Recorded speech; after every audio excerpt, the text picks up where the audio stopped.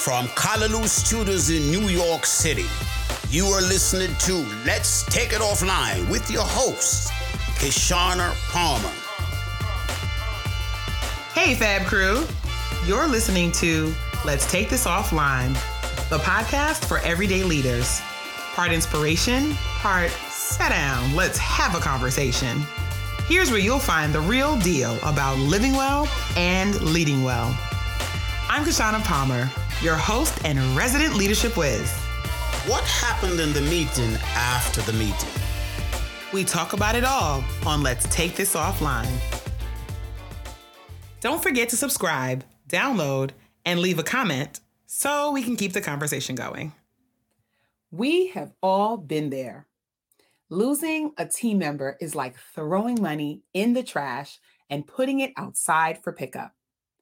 In fact, according to my most recent deep dive on these internet streets, according to the research, you can lose up to $200,000 in revenue and a lot of time when you don't make a great hire and your team members, well, they leave.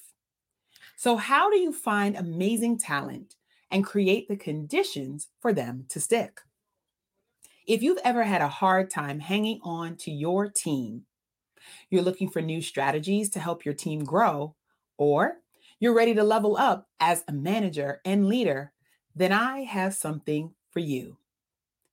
Sticky Teams, a private podcast just for everyday leaders, people managers, business owners, and folks who are looking to do talent management right so that you can recruit, retain, and develop great employees.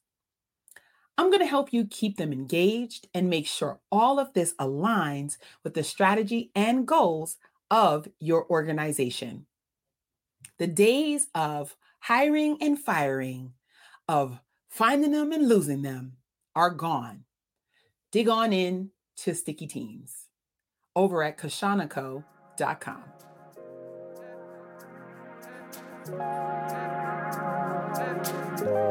Danielle Henry has a demonstrated history of working in the management consulting industry for profit and nonprofit entities with a focus on social impact, digital marketing, branding, web development, and operations. She is the founder and CEO of Great Dane 921 Consulting, a consultancy firm focusing on developing solutions that are based on the foundation of empathetic understanding and the need for more compassion and transparency at work. Danielle is a second-year doctoral student in the Organization and Leadership Psychology program at William James College. She obtained her MPA in Public and Nonprofit Management and Policy with a specialization in General Finance from the Robert F. Wagner Graduate School of Public Service at NYU and a BA in American Politics from the College of Arts and Sciences at New York University. With public service in her heart, Danielle has been an active member of Delta Sigma Theta Sorority Incorporated and is the immediate past president of the Westchester Alumni Chapter serving Westchester County, New York. She is also the past president and sustainer member of the Junior League of Orange County, New York. A born and bred New Yorker, in her spare time, you can find Danielle doing monthly cultural outings to museums, gardens, and immersive exhibits with her fur, floral, culture, and cocktails crew around New York City, roller skating at her local skating rink, or as a podcast co-host for the Empress High Council, whose focus is on self-care and entrepreneurship.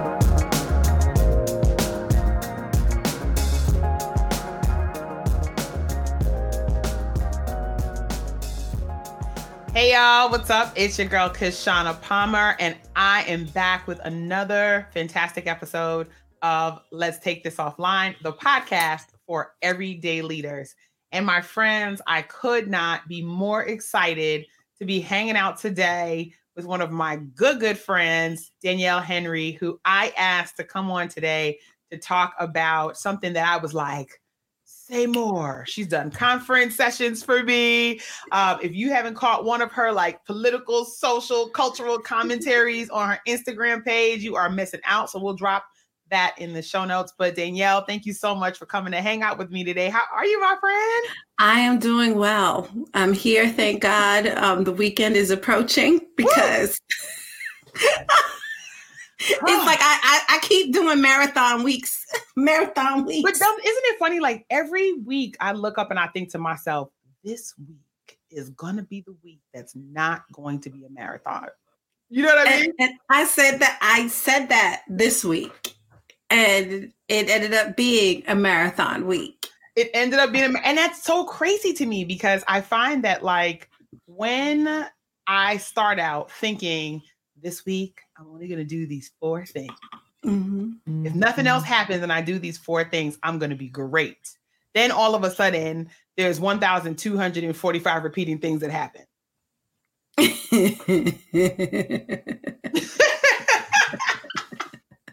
But today we're going to be talking about something that I had not really dug into or heard about until I heard you talk about. And that is thinking about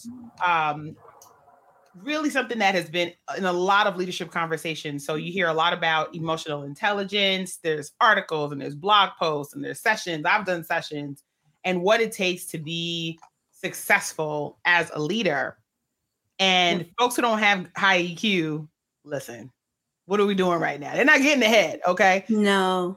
But you have a twist on this whole thing, and that is that cultural quotient. And I wanted us to talk about it today because I feel like that really is the thing of life. So what do you mean when you think about the cultural quotient or the CQ? It's all in the Q. So there has been a very, increased rise in the past, I'm going to say 5 to 10 years, emotional intelligence or EQ was put on the map, and every leader, every manager, every person working in the workspace, be it corporate or industrial or what have you, was like, well, what's your EQ? And folks are looking around like, where does one get an EQ? Right. How does one get an EQ? What you mean an EQ? And what we forgot was that there are other quotients that we should be looking at because they're all intertwined to make us a productive, transformative professional, no matter what space you're in. Absolutely. So there's actually like 3 Qs. Woo, break it down. Okay, go ahead. Break it down. I'm like, get your pens and papers out. There's EQ, which is emotional quotient or the emotional intelligence. Yep. SQ, which is your social quotient, how you engage, how you interact with people. Some of us have some low. And then CQ, which is cultural quotient or cultural intelligence. Yeah. And with CQ, now people are scratching the surface with CQ. CQ has actually been around for over 20 years. Okay. One of the main psychologists that's been like at the forefront of really pushing this and saying, hey, don't forget this Q over here is David Livermore. He came out with a great book specifically about cultural intelligence. He has a center called the CQ Center that I'm actually been looking at, learning, getting additional trainings on. I became more interested in regards to CQ, especially in the current state of affairs that we are in right now. The pandemic really put the spotlight on a lot of things. Okay. What did it spotlight for you? Because you talk about the emotional quotient, the social quotient, and then the cultural quotient. And you gave commentary and good stuff across all 3. And so, 3 is my favorite number. I just want you to know. Okay. I know it is.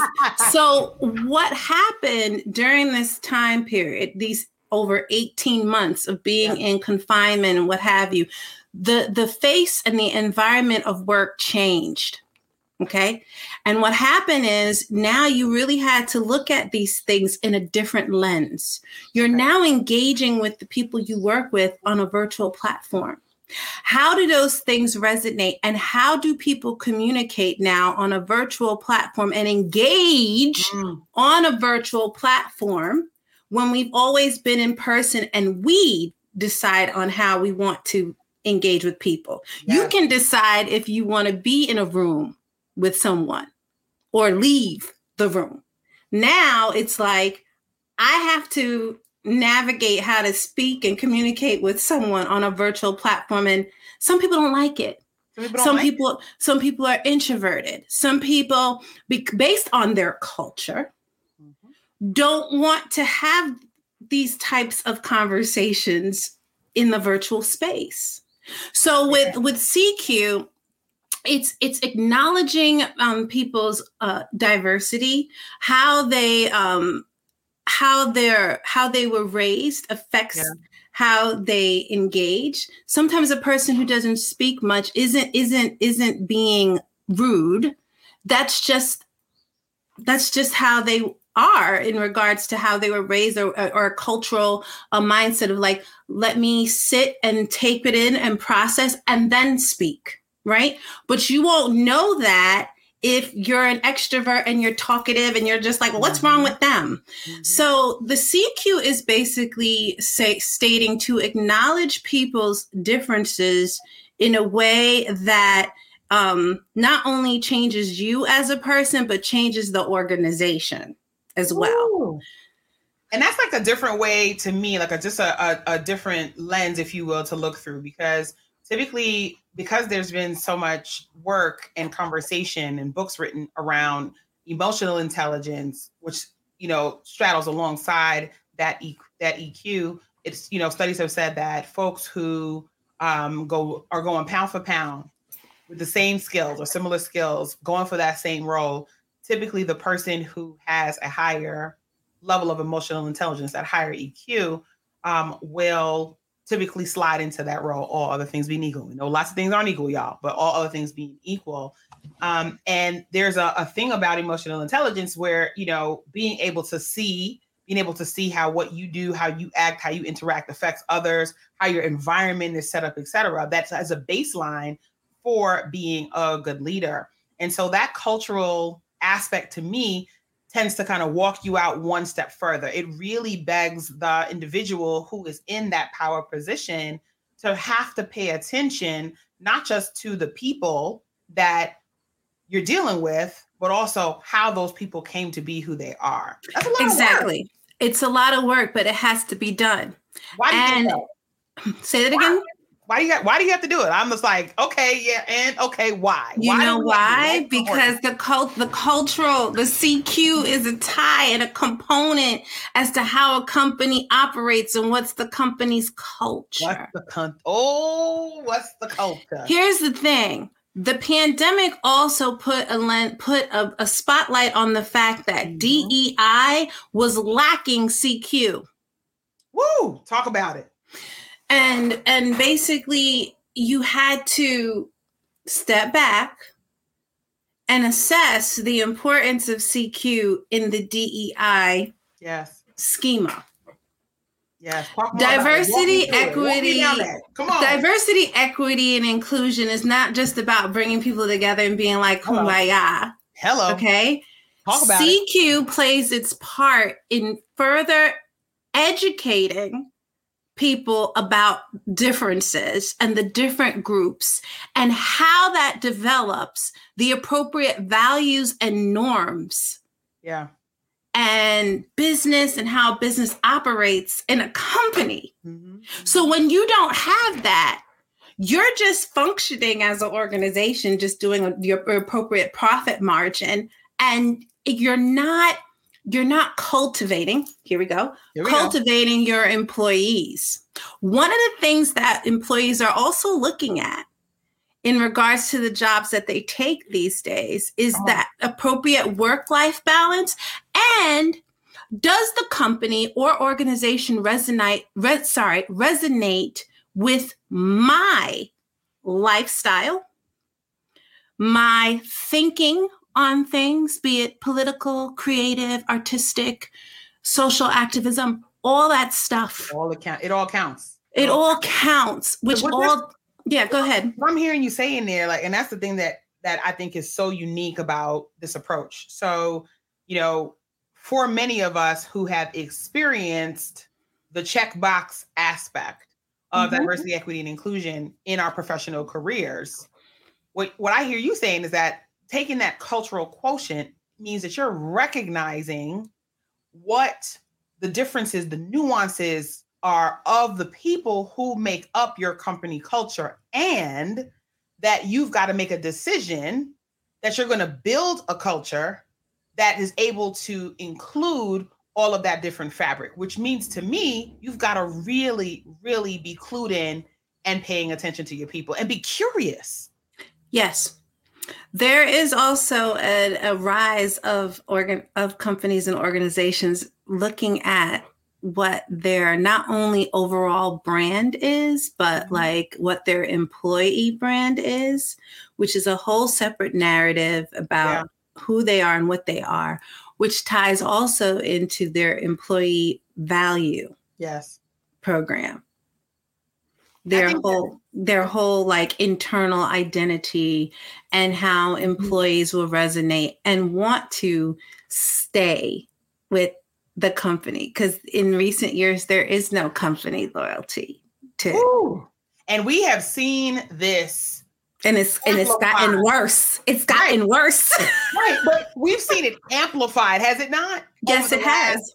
Year and a half, almost 2 years at this point, because it didn't just start in March of 2020. No, it didn't. And a rumbling happening throughout every sector, whether you're in government, you're in the social sector, you're in the corporate sector, you're in tech, you're in industrial, whatever it is, there was a rumbling happening. And folks have been saying for a long time, I want to work for companies and with people who actually care about the things that happen to me outside of work. Yes.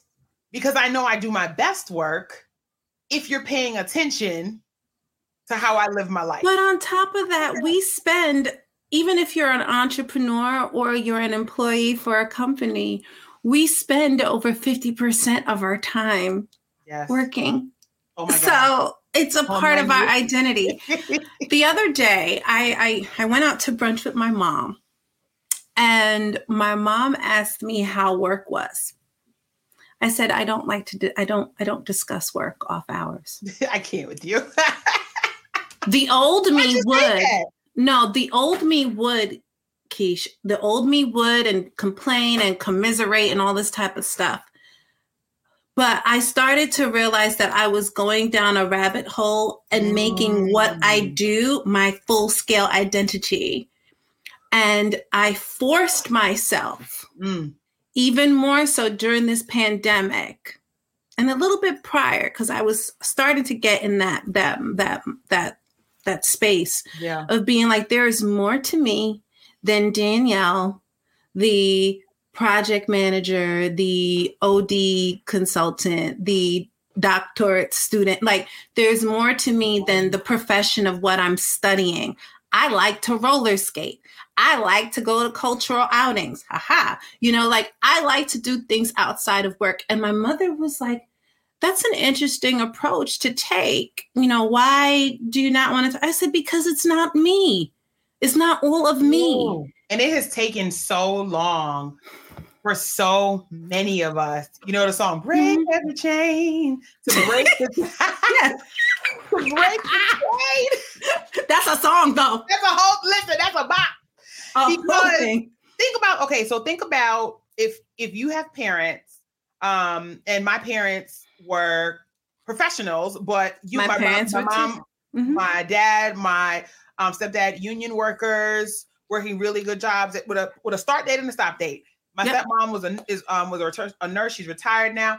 I don't remember any of them, except for a funny story here or a funny story there, or ever talking about work at home. So much so is that when they got home and took off their uniform, came out of their street clothes, as we don't keep on the street clothes in the house. Okay. No. We don't. As soon as the outside clothes came off, they shed that and were dad at home, mom at home, husband at home, wife at home, partner at home. And somewhere along the line, by the time we got to college and we got into our professional lives, even if we're coming home and we're taking off the physical attire, we were not taking off the work attire. So much so, my dad used to remark, I remember when I first moved back to New York many years ago, he said to me, oh God, Shauna, you're always working, you're working. I don't know you young people. I always thought you should have a career so that you didn't have to work this hard. I was like, Dad, this is what the career looks like. It's changed. So imagine what you're saying now to your mom. Interesting that she was surprised, but I bet money that it doesn't look very different than what she was doing at some point too.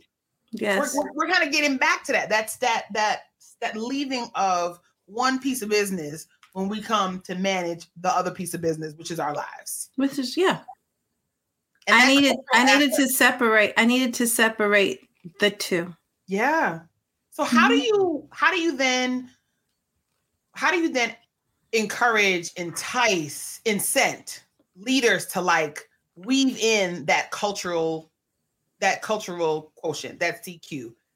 It's imperative that leaders really invest the time in, I'm not saying getting to know all of your employees, but having the space to engage and interact with your employees, to do collaborative exercises, to identify what the organization or company is.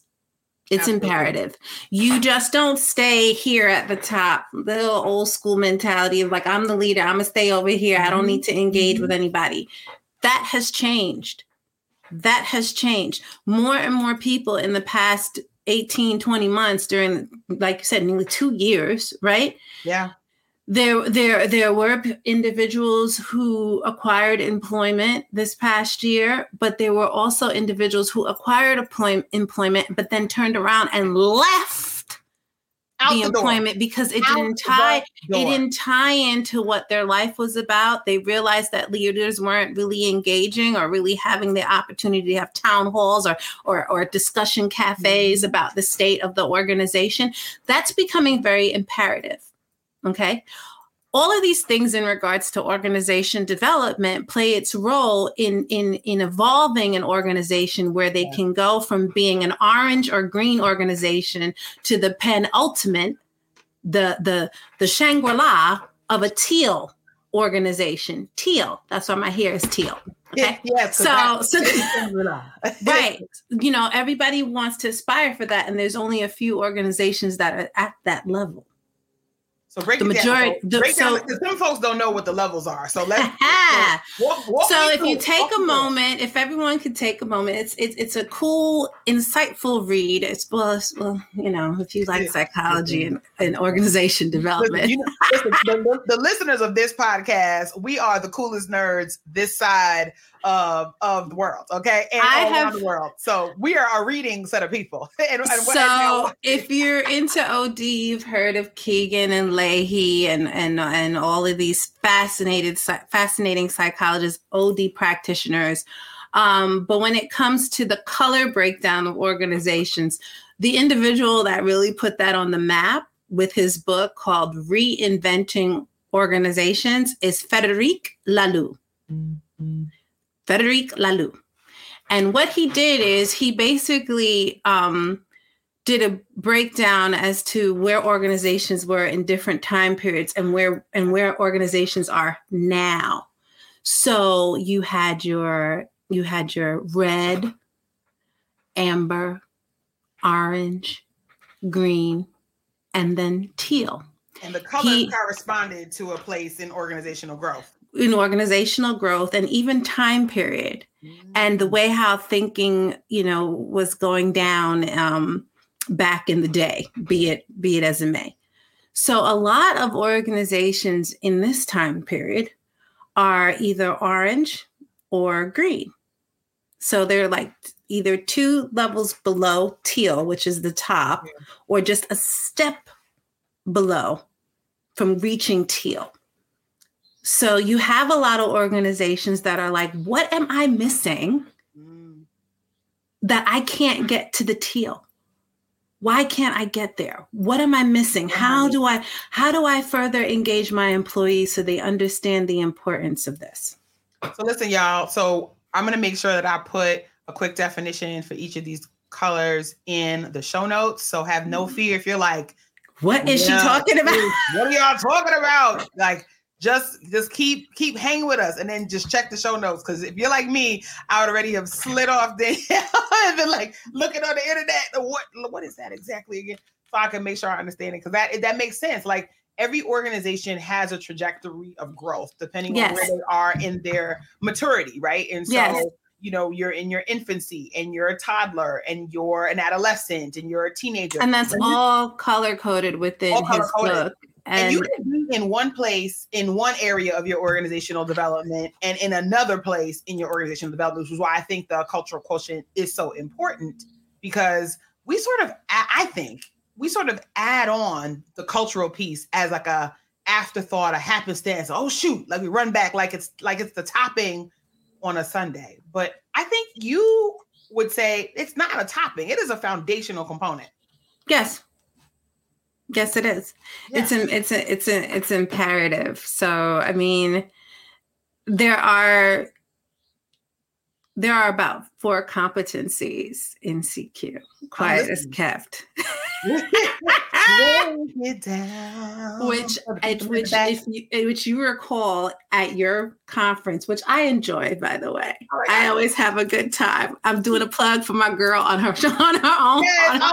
Yes, shout out to the Rooted Collaborative. And I talked about the 4 competencies, which is CQ drive, CQ knowledge, CQ strategy, and then CQ action.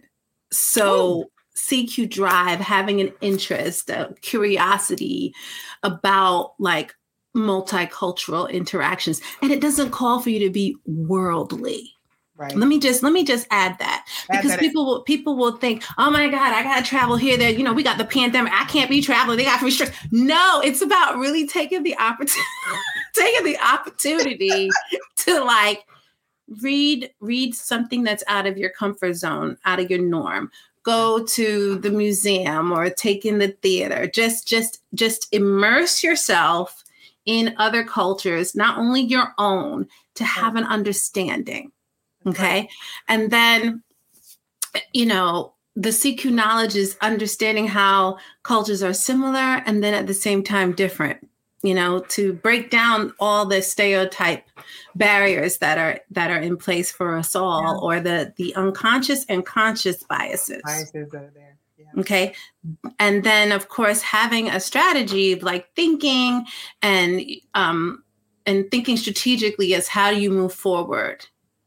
Because due to having differences, how do you merge and be able to interact and coexist in the same space, be it as it may, your cultures are different. And then of course, CQ action, you know, to adapt and to implement the plan, you know, the ways how you communicate, verbal or nonverbal, how do you speak to people, you know, all of these things, and it's cyclical.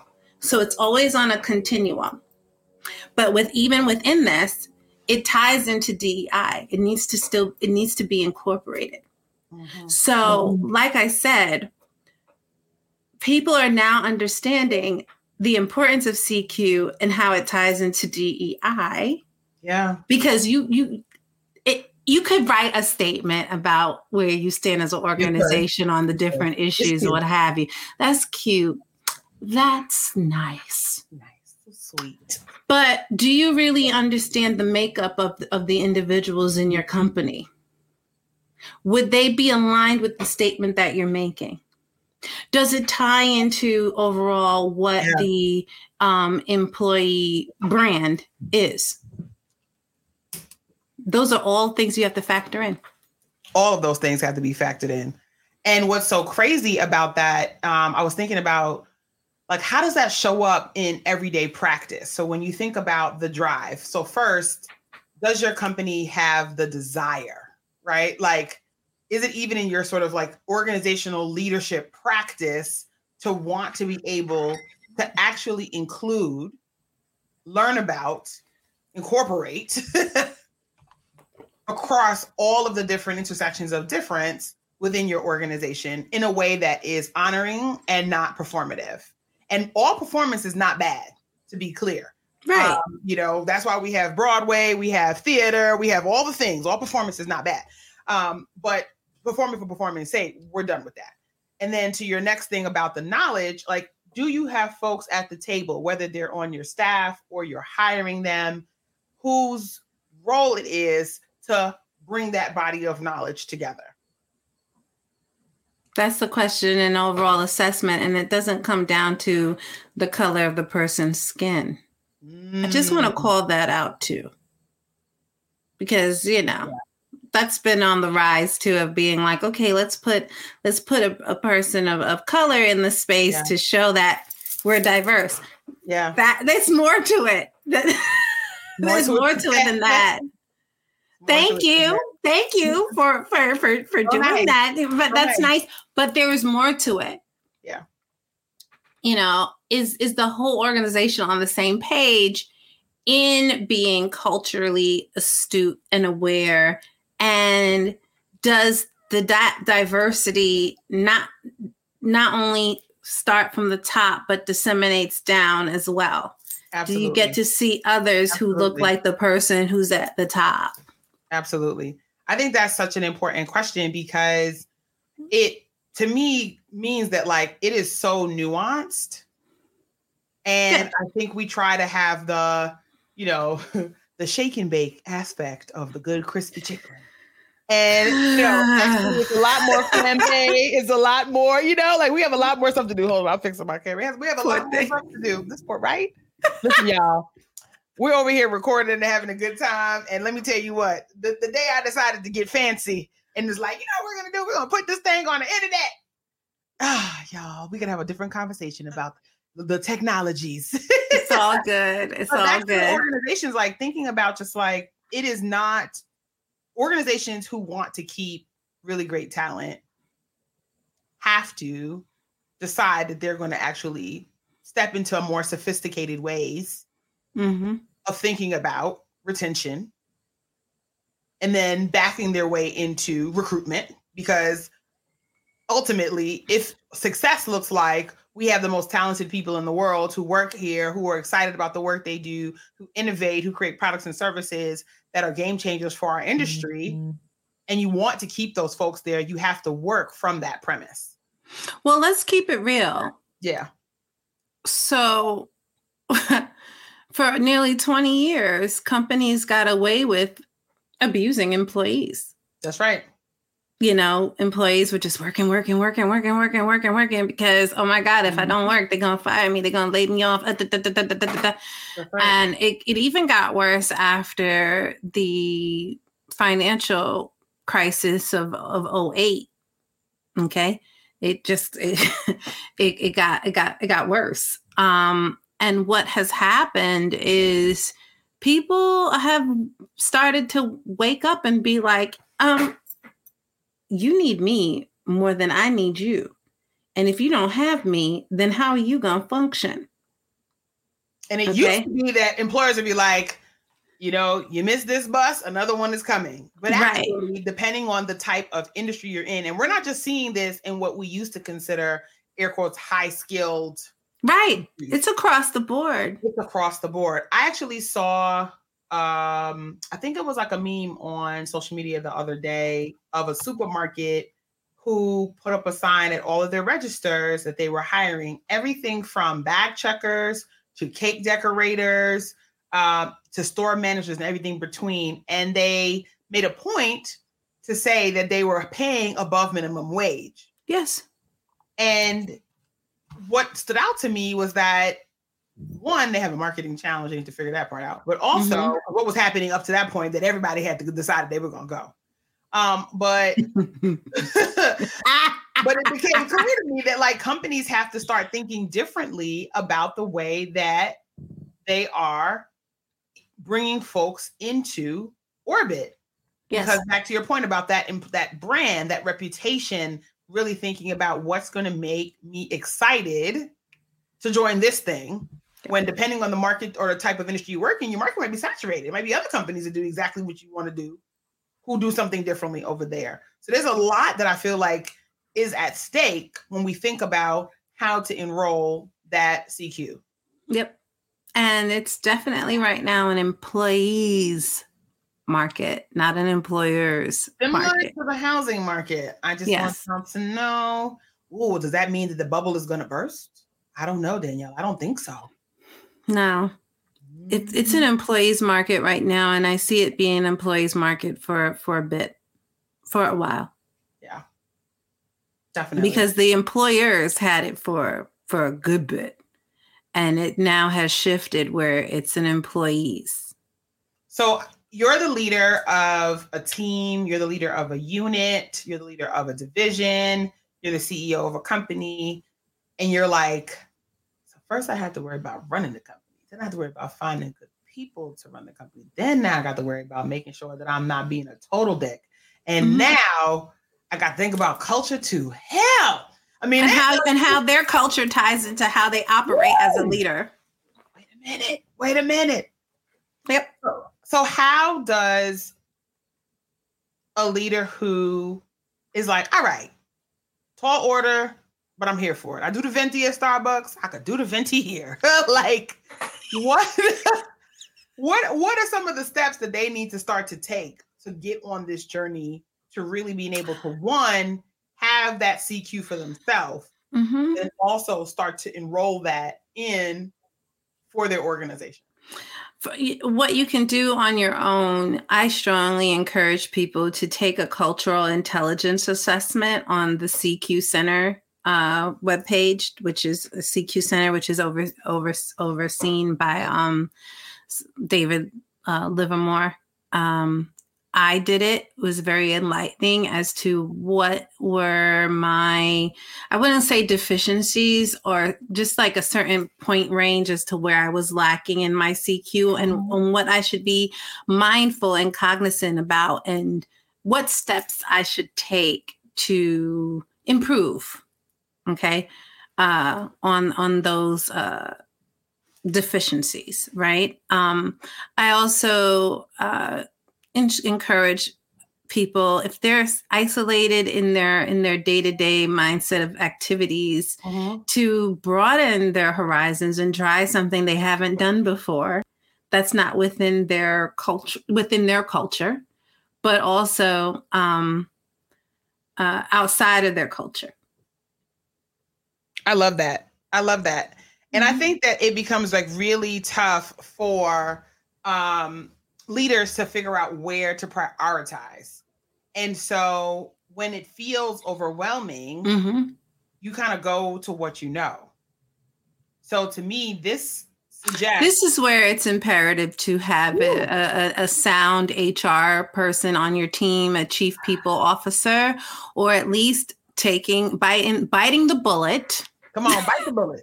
Bite the bullet. And acquire, hire an OD practitioner to really assess your organization and making sure that you're covered on all fronts.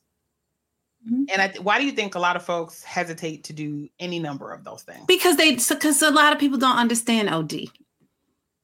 I mean, we're using acronyms and words. A lot of people don't understand organization development, not organizational.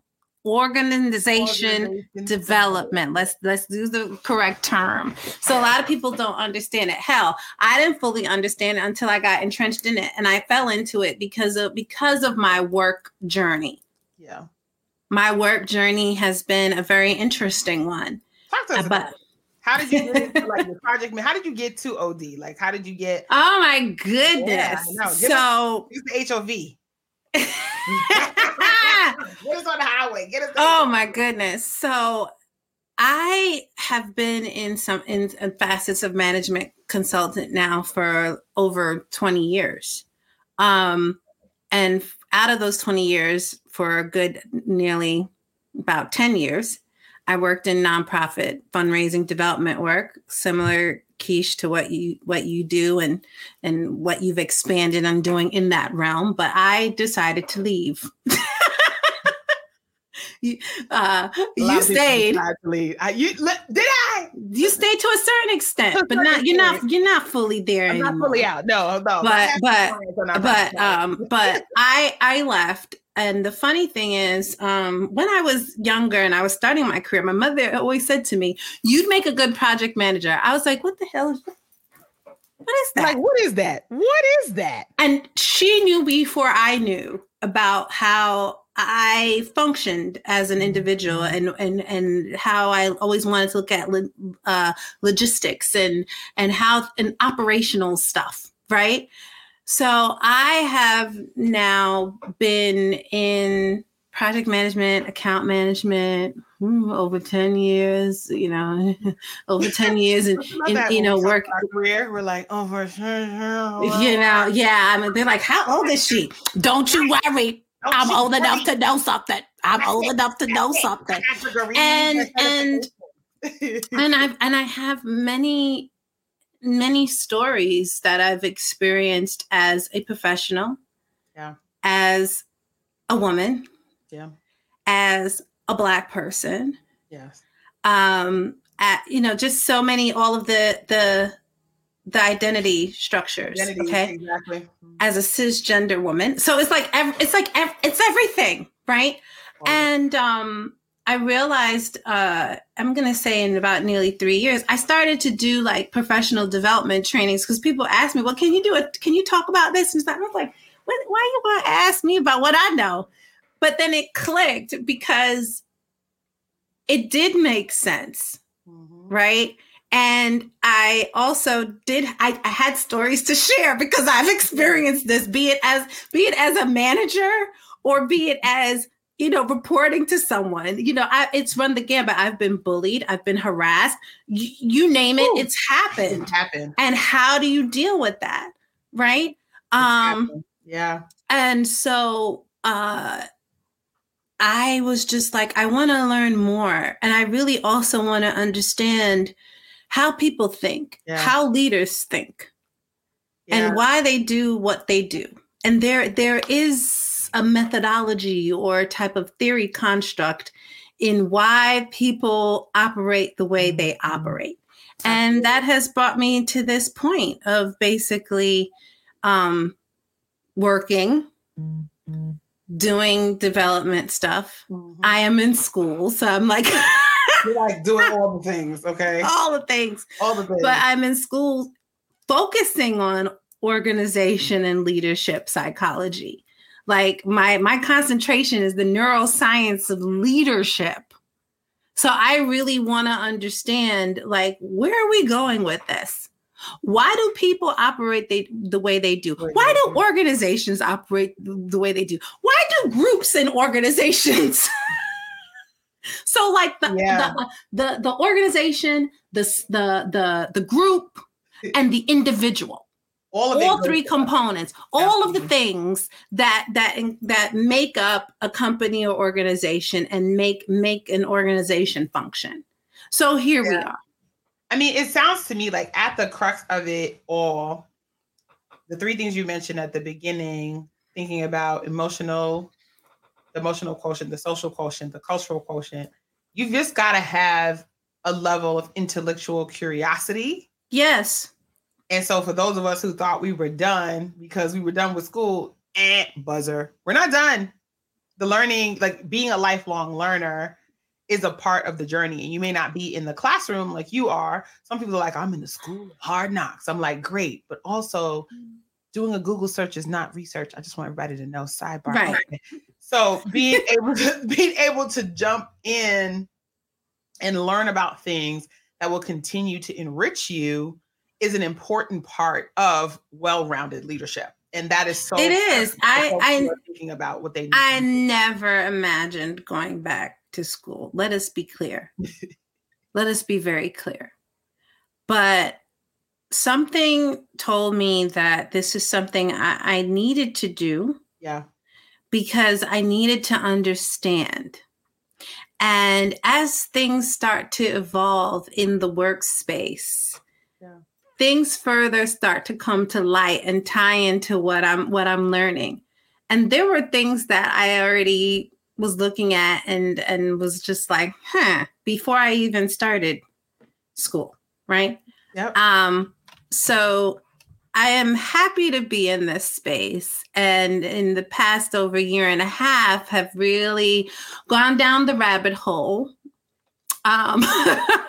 with all of these quotients, in particular with CQ, because I've heard about EQ, I've read about EQ, everybody EQ. Mm-hmm.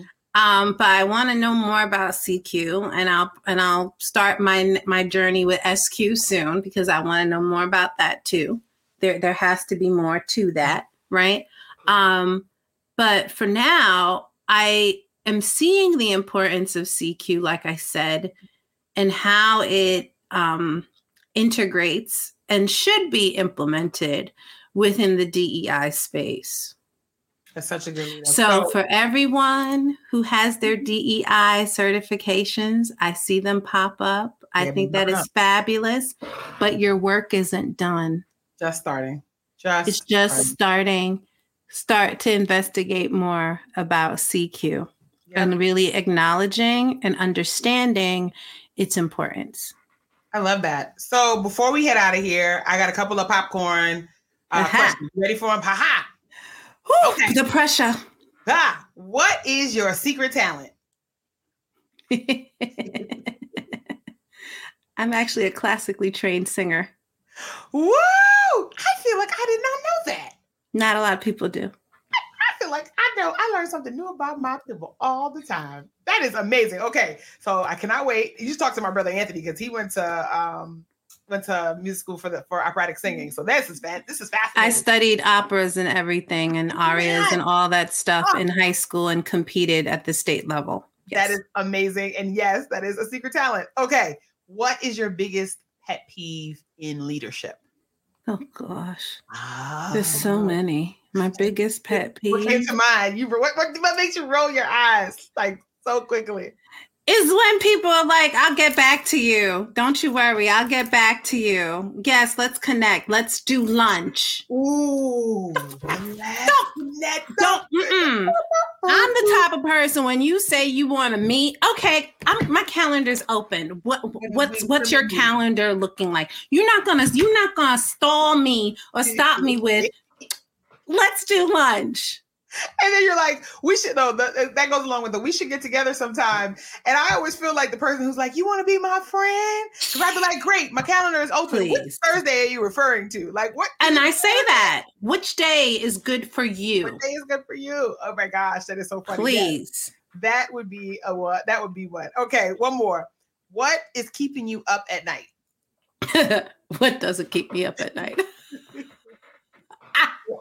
All the things keeping us up at night right now. I have to slow my brain down every night because I have so many moving parts. Yeah. What keeps me up at night is what I'm studying in school. Yeah. I have many thoughts on it. I am also working on a practicum assessing an organization's onboarding experience right now. So it's like everything is intertwined and I have to slow that down. That's what keeps me up at night. And also my health. You know, I'm healthy, but just incorporating my workout schedule and all of the busyness that I'm doing, because I see you and I'm trying to get back on my proper schedule, but it's been a lot. I've been tired. Listen, I was happy I worked out twice this week. I was happy I worked out twice. And listen, I'm giving you all the props because I have decided that I am not in competition with a soul. And the key for me with that is to get up again and want to do it again. Right. And so I have to listen to my body. And that's one of the things I learned a lot about in this last 18 months. And I was literally ignoring my body. Like all the signs, all the warning signs. They were glaring, blinking lights. So it's as of today, I think this week I worked out 3 times. I'm not mad about it. That's an accomplishment. I'll be proud when I work out three days a week. Yeah, 3 days a week. And if I get 4 or then I'm doing real good. I used to do 5 days a week and I'm going to get back to it. I'm just in the stage right now of recalibrating on everything, so it's going to get there. It will get there. Song that gives you like that that push, that motivation. Oh my God. What just came to mind? I know something did. What came to mind? Oh my goodness. Dreams and Nightmares. Oh, okay. I could play that song. And then the other song that came to mind immediately was Rick Ross, Push It to the Limit. Come on. I'm taking it back. Push it to the limit. Put a Miami. Like I am like, because it's like that's where I'm going. You know, I'm always like, bah, bah, bah, bah. And you know, with Dreams and Nightmares, you know, it starts off slow, and then you know, Meek starts pulling it up. Hold on, wait a minute. Y'all thought I was finished. I was like, I ain't finished, and that's what goes on in my head. I'm like, I'm not finished because I still got to do this work, be it professionally or personally. So that's it. I love that. Oh, that's so good. Well, good. I am so glad we got to hang out today. Thanks for having me, girl. Listen, friends, all of Danielle's information is going to be in the show notes. So please make sure you go ahead and follow her. Danielle, where do you hang out the most? Are you the most on Twitter or are you the most on Instagram? Which one is your hangout spot? I'm an Instagram chick. I don't really like Twitter. Twitter be killing me. I'd be like, oh Lord, 140 characters. Oh yes, you can extend it, but I don't feel like writing. I write all the time. I'm tired. I want to see visual. So hang out on Instagram. I'll put her handle in the show notes. And this was such an awesome conversation and definitely a lot to think about around the CQ, the cultural quotient. And y'all get curious. Okay, my friends, this was another awesome episode of Let's Take This Offline. Y'all, I just can't just tell y'all how excited I am to have you. So Danielle, thank you so much. Thanks for having me. Hanging out with me, and we will talk real soon. Yay! Yes. Bye. Listen, y'all, this was such a treat. And so make sure that you click on all the links, you subscribe, you forward this to a friend who needs it. You let us know what we should be talking about on the podcast that talks about things that happen in the meeting after the meeting on Let's Take This Offline, the podcast for everyday leaders. I'm Kishana, and I'll talk to you real soon.